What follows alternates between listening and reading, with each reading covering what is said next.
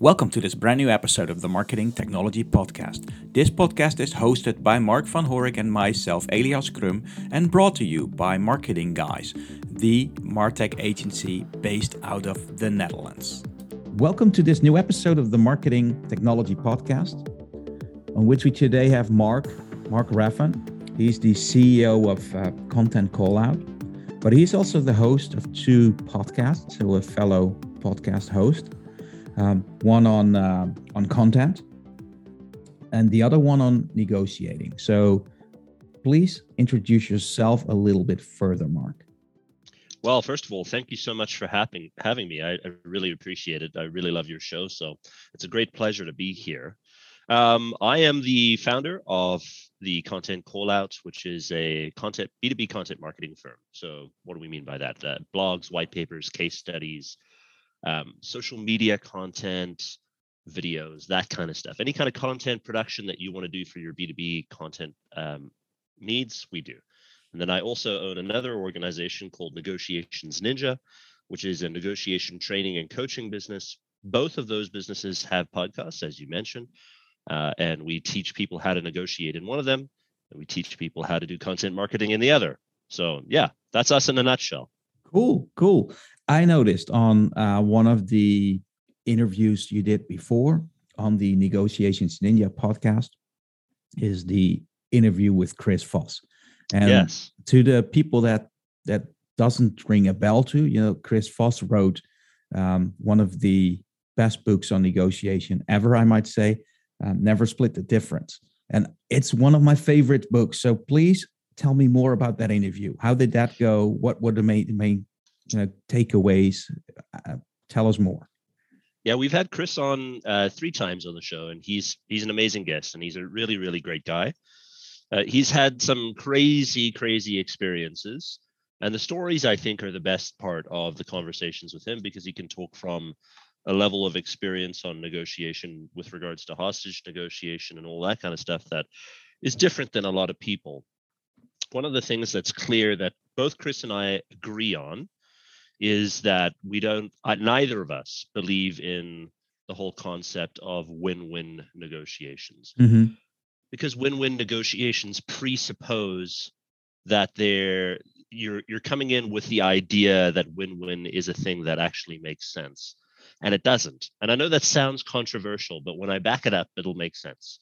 So win-win presupposes that the total value of a deal can be completely known, which most of the time it cannot, because there's always additional things that get added, expanded, removed, other parties that come in. And so it's difficult to know what the complete value of a deal is. It also presupposes that the value of that deal can get split 50-50, which is almost impossible in any kind of commercial negotiation. And it also presupposes that if the counterparty has less leverage or less ability than you, that you should advocate for the counterparty's needs so that they get the 50%, which is also something that doesn't happen in the real world. So win-win is a fallacy. It's a farce. It's nonsense. And him and I agree on both of those things. Cool. We also disagree on a few different things. He says, hey, you should never split the difference. You should never compromise. And that makes sense when you view negotiations from the context of where he's viewing negotiations from, right? Like in a hostage negotiation, you can't really split the difference on hostages. Mm-hmm. You can't say, hey, give me 5 and kill 3 and then we'll call her a day. No big deal. No, obviously he can't do that. So he can't do that in his negotiations. But in commercial negotiations, we compromise on sometimes very, very important things. And sometimes we have to compromise. A perfect example of this is limitations of liability conversation in a commercial contract, right? If you look at the limitations of liability contract, if both parties are coming into it on pretty equal footing, neither party generally walks away from a limitations of liability clause feeling really, really good about it, right? Both parties generally walk away feeling like they've conceded more than they would like. But in order to get the much bigger deal through, they've had to both make concessions on limitations of liability to be able to do that. Mm-hmm. And so whenever people talk to me about anyone that we've had on our show, I always say, think about the world that that person comes from, and then use that as the lens to view the advice that they're giving you. Chris Voss, for example, sort of that hostage negotiation type of work. Others come from sort of M&A backgrounds. Others come from sales backgrounds. Others come from procurement backgrounds. We've had people on who do suicide hotline negotiations. So a number of different expertise, and it's all good. And that's the thing, is like it's all good information. It's all good knowledge to have, things that you should be integrating and trying out. And also look at it through the lens of where that person comes from. I could talk for hours about this topic and Chris Voss and negotiating, etc., because it's fascinating. It's a fascinating topic, but we're on the Marketing Technology Podcast today. So we're going to talk about content, your other 50% of where your interests are. B2B marketing content. Where are there, to start with B2B marketing content, to well, maybe lay a little foundation here for the show, but has there changed a lot in B2B content recently? Are there any developments that you would like to share that have maybe been 2022 developments, or that you saw coming into the game like the last few years or month? Yeah, I would say in the last, this is such a good question. In the last couple of years, B2B content marketing has grown substantially, because we didn't have events that our events teams could go to, right, and develop events for it. And typically that's where a lot of marketing dollars would be spent. And what we've seen is a lot of that marketing event money has gone into B2B content marketing. So if you're a B2B firm, you're a consulting firm, you're a B2B SaaS company, you're a tech company of some kind, and you've been previously spending money on going to conferences and events and all that kind of stuff, that didn't exist in the last 2 years. And so we've seen a big flow towards content marketing and utilizing content on social, on email, on our websites, to be able to communicate with our customers, because we haven't had that communication channel as best as we've had it before. And so we've seen it grow substantially. The other thing that's been really interesting over the last little bit more than 2 years is the advancement of artificial intelligence when it comes to content creation. And so now there are artificial intelligence, natural language processing engines that can help create a lot of content that previously only humans could create. And it's very, very interesting to see the advancement of that in the marketplace. Mm-hmm, mm-hmm. And the importance of content in the B2B marketing space is enormous. So from my experience, and this is something we're going to talk about in this podcast, the quality of content has to be great, but there also has to be a certain amount of content. So you have to be pretty high producing in terms of content when you're a B2B marketing company or a B2B company. And I see a lot of companies struggle with the question whether they should ask their own people to write blogs, write white papers, produce podcasts, shoot videos, etc., or to outsource that. What's your take on that? I think ultimately it comes down to whether or not you have the people to be able to do it, and also whether or not you have the bankroll to be able to afford an internal team. If you're a large enterprise company like an Oracle or an SAP or an organization like that, look, you've got loads of money, so you can build an entire content marketing department with all the content marketers that you need and the video and everything like that. And that's great. But if you're a mid-market or a small B2B organization, you probably can't afford what Oracle can afford. So it's probably a good idea for you to outsource that. And I say that because building the capacity internally and developing the strategy and moving in the right direction can burn a lot of time at the beginning. And having an organization come in who knows what they're doing and can hit the ground running with the strategy that you need, with ideas, with how you're going to approach your B2B content marketing, can make a world of difference in how you approach it and what content you produce and how you engage with your target customer. And how fast you produce, probably. Yeah, absolutely. Sometimes we get stuck in the old saying is analysis paralysis, where you've got 5, maybe 6 people internally that need to review and approve something before you decide to go live with it, which is insane. It's a crazy amount of bureaucracy and that amount of time that's required to not only write that internally, which generally takes a lot of time internally rather than externally, because externally you're being written by professional writers, and internally, generally speaking, they're being written by the person that you would have sort of be the author of that. And then also the review process takes a substantial amount of time. And so the benefit of having someone external to be able to do it is the speed at which you can produce that content. The cool thing about that is that the quality never has to go down, because hopefully you contract with an organization that has a really good editing process that can make sure that that quality stays high.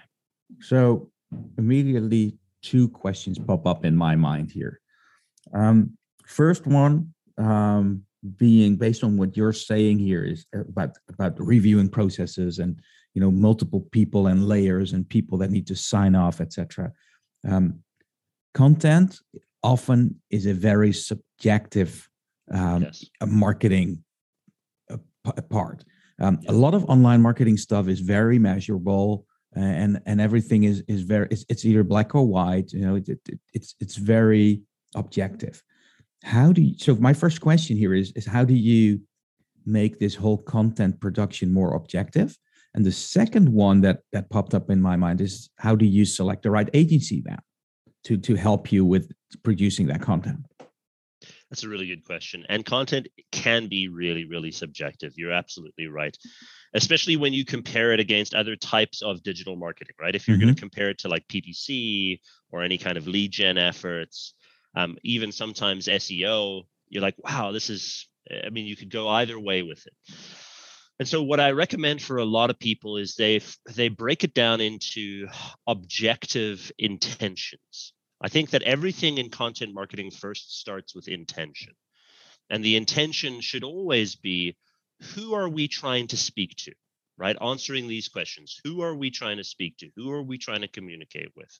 And if you can answer that question first, everything else becomes significantly easier, because that forces you into the very difficult position of saying, well, which ICP are we trying to reach out to, first of all?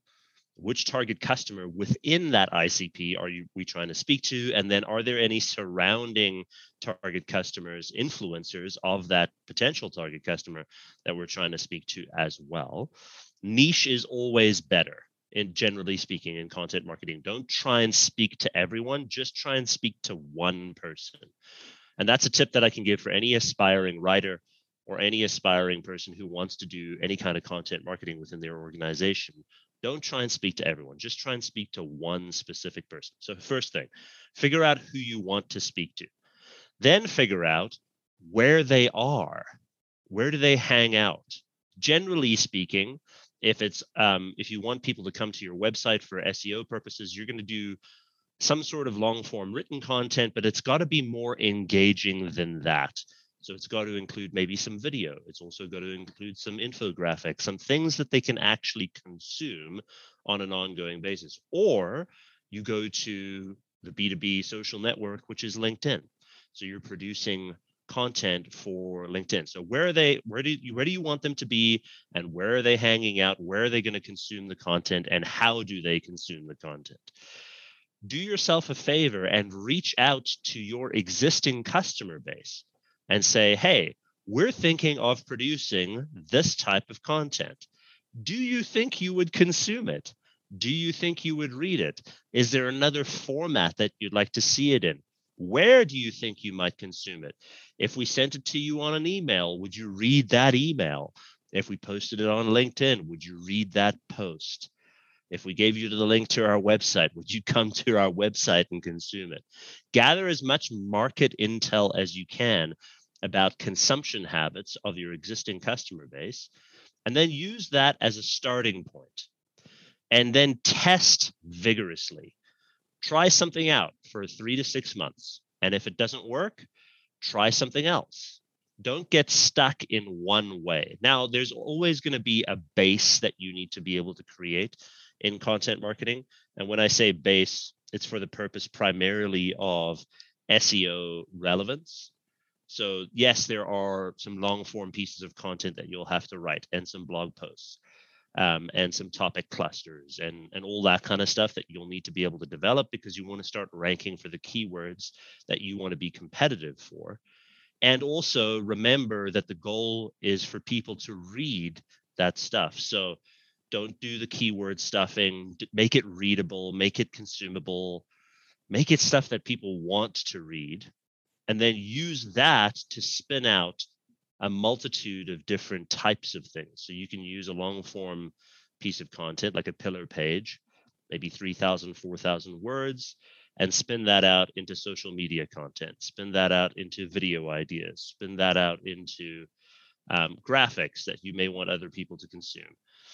So I would say start with the long form stuff first, and then spin out the short form stuff off of that long form stuff. What that does for you is it helps to create a through line, a very clear through line from top to bottom in terms of the strategy that you're trying to do. It also helps to create congruency in terms of voice and tone and topic. And it also helps to reduce the amount of work that you may have to do. Because a lot of people think of from bottom up. They think short form content for social media, and then they think to themselves, well, now I've got to write a blog post. Start the other way around. Start at the top and then spin down to the bottom. So long form content first and spin that out into short form.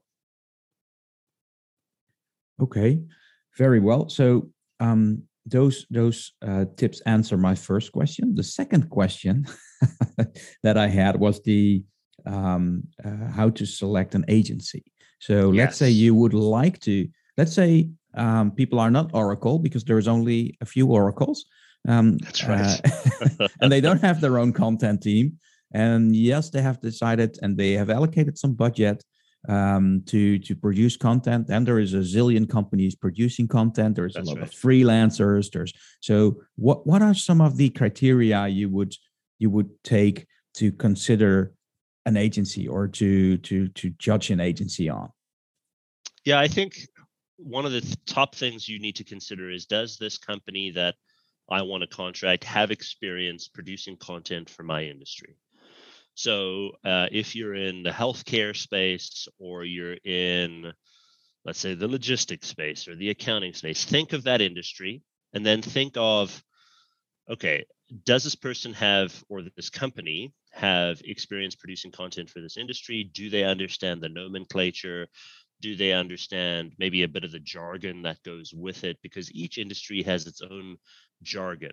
Now, what you may find is that they can get a writer that is able to produce content for that specific industry, and that's great. But get them to produce a free blog post for you and just say, look, I'm interested. I want to be able to pursue this, but I want to see what the quality of work is like. Get them to send samples for you as well, saying, send me some samples of work that you've done in an industry like ours, but then also get them to do that free blog post for you, because then you'll be able to really see the quality of work for that specific industry, and that'll make things a lot easier in terms of selection. The other thing that you have to start thinking about very clearly when you select an agency is, what is their editing process? Because it's all good and well to write something, but it's another thing entirely to ensure that the writing gets to you that's of high quality so that you don't have to do a lot of work when it comes to redlining that content. So what I would recommend is make sure that you understand their editing process internally. For example, we have a very extensive two-step editing process where once the piece is written, we edit for SEO, plagiarism, grammar, spelling. with our editor, and then it goes to the project manager for that account, and they edit for tone. And then it goes to the client, and then they edit it and send it back to us, and we make those changes. So you want to make sure that the piece that you get is as close to finished as it could be with the editing process in hand. And then, of course, the last piece that you should consider is, how much is this going to cost you? Because you want to make sure that you do things in a cost-effective way, but try not to do it on the cheap.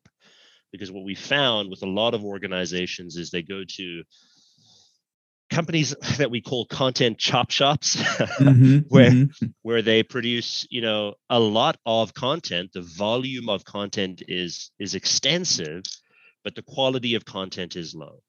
And so you probably would have been better off paying a little bit more to get a higher quality piece of content that helped you to save the editing time that you had, and maybe included a lot of the jargon and nomenclature for that industry. So I would just say, be cautious with your dollars, but don't be too cautious that it forces you to pick the cheap option, because rarely does the cheap option work.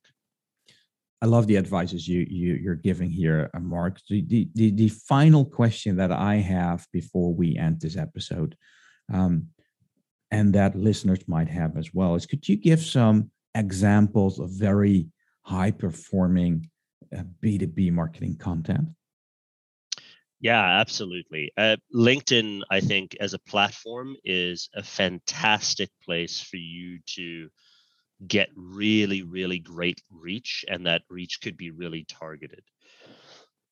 And what a lot of people don't understand, or maybe sometimes forget about content or marketing in general, the success of your content is really dependent primarily on two things.